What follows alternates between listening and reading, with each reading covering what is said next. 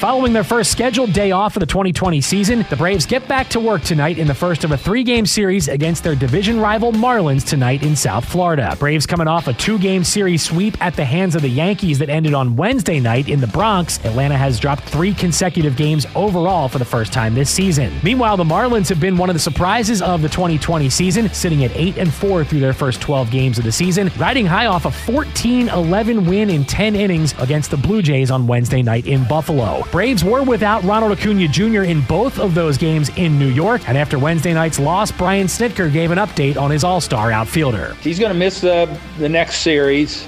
His wrist's got some inflammation, and then we'll reevaluate him on Monday. So, hopefully they can get it calmed down, and, in 3 days, we'll reevaluate him, but it's as good a news as we could get. Kyle Wright gets the nod in tonight's series opener, while Miami will counter with fellow right-hander Pablo Lopez. Hear all the action live from Marlins Park right here on the Braves Radio Network tonight at 7:10 p.m. Eastern. I'm Kevin McAlpin, and this has been your Braves Radio Network Morning Update.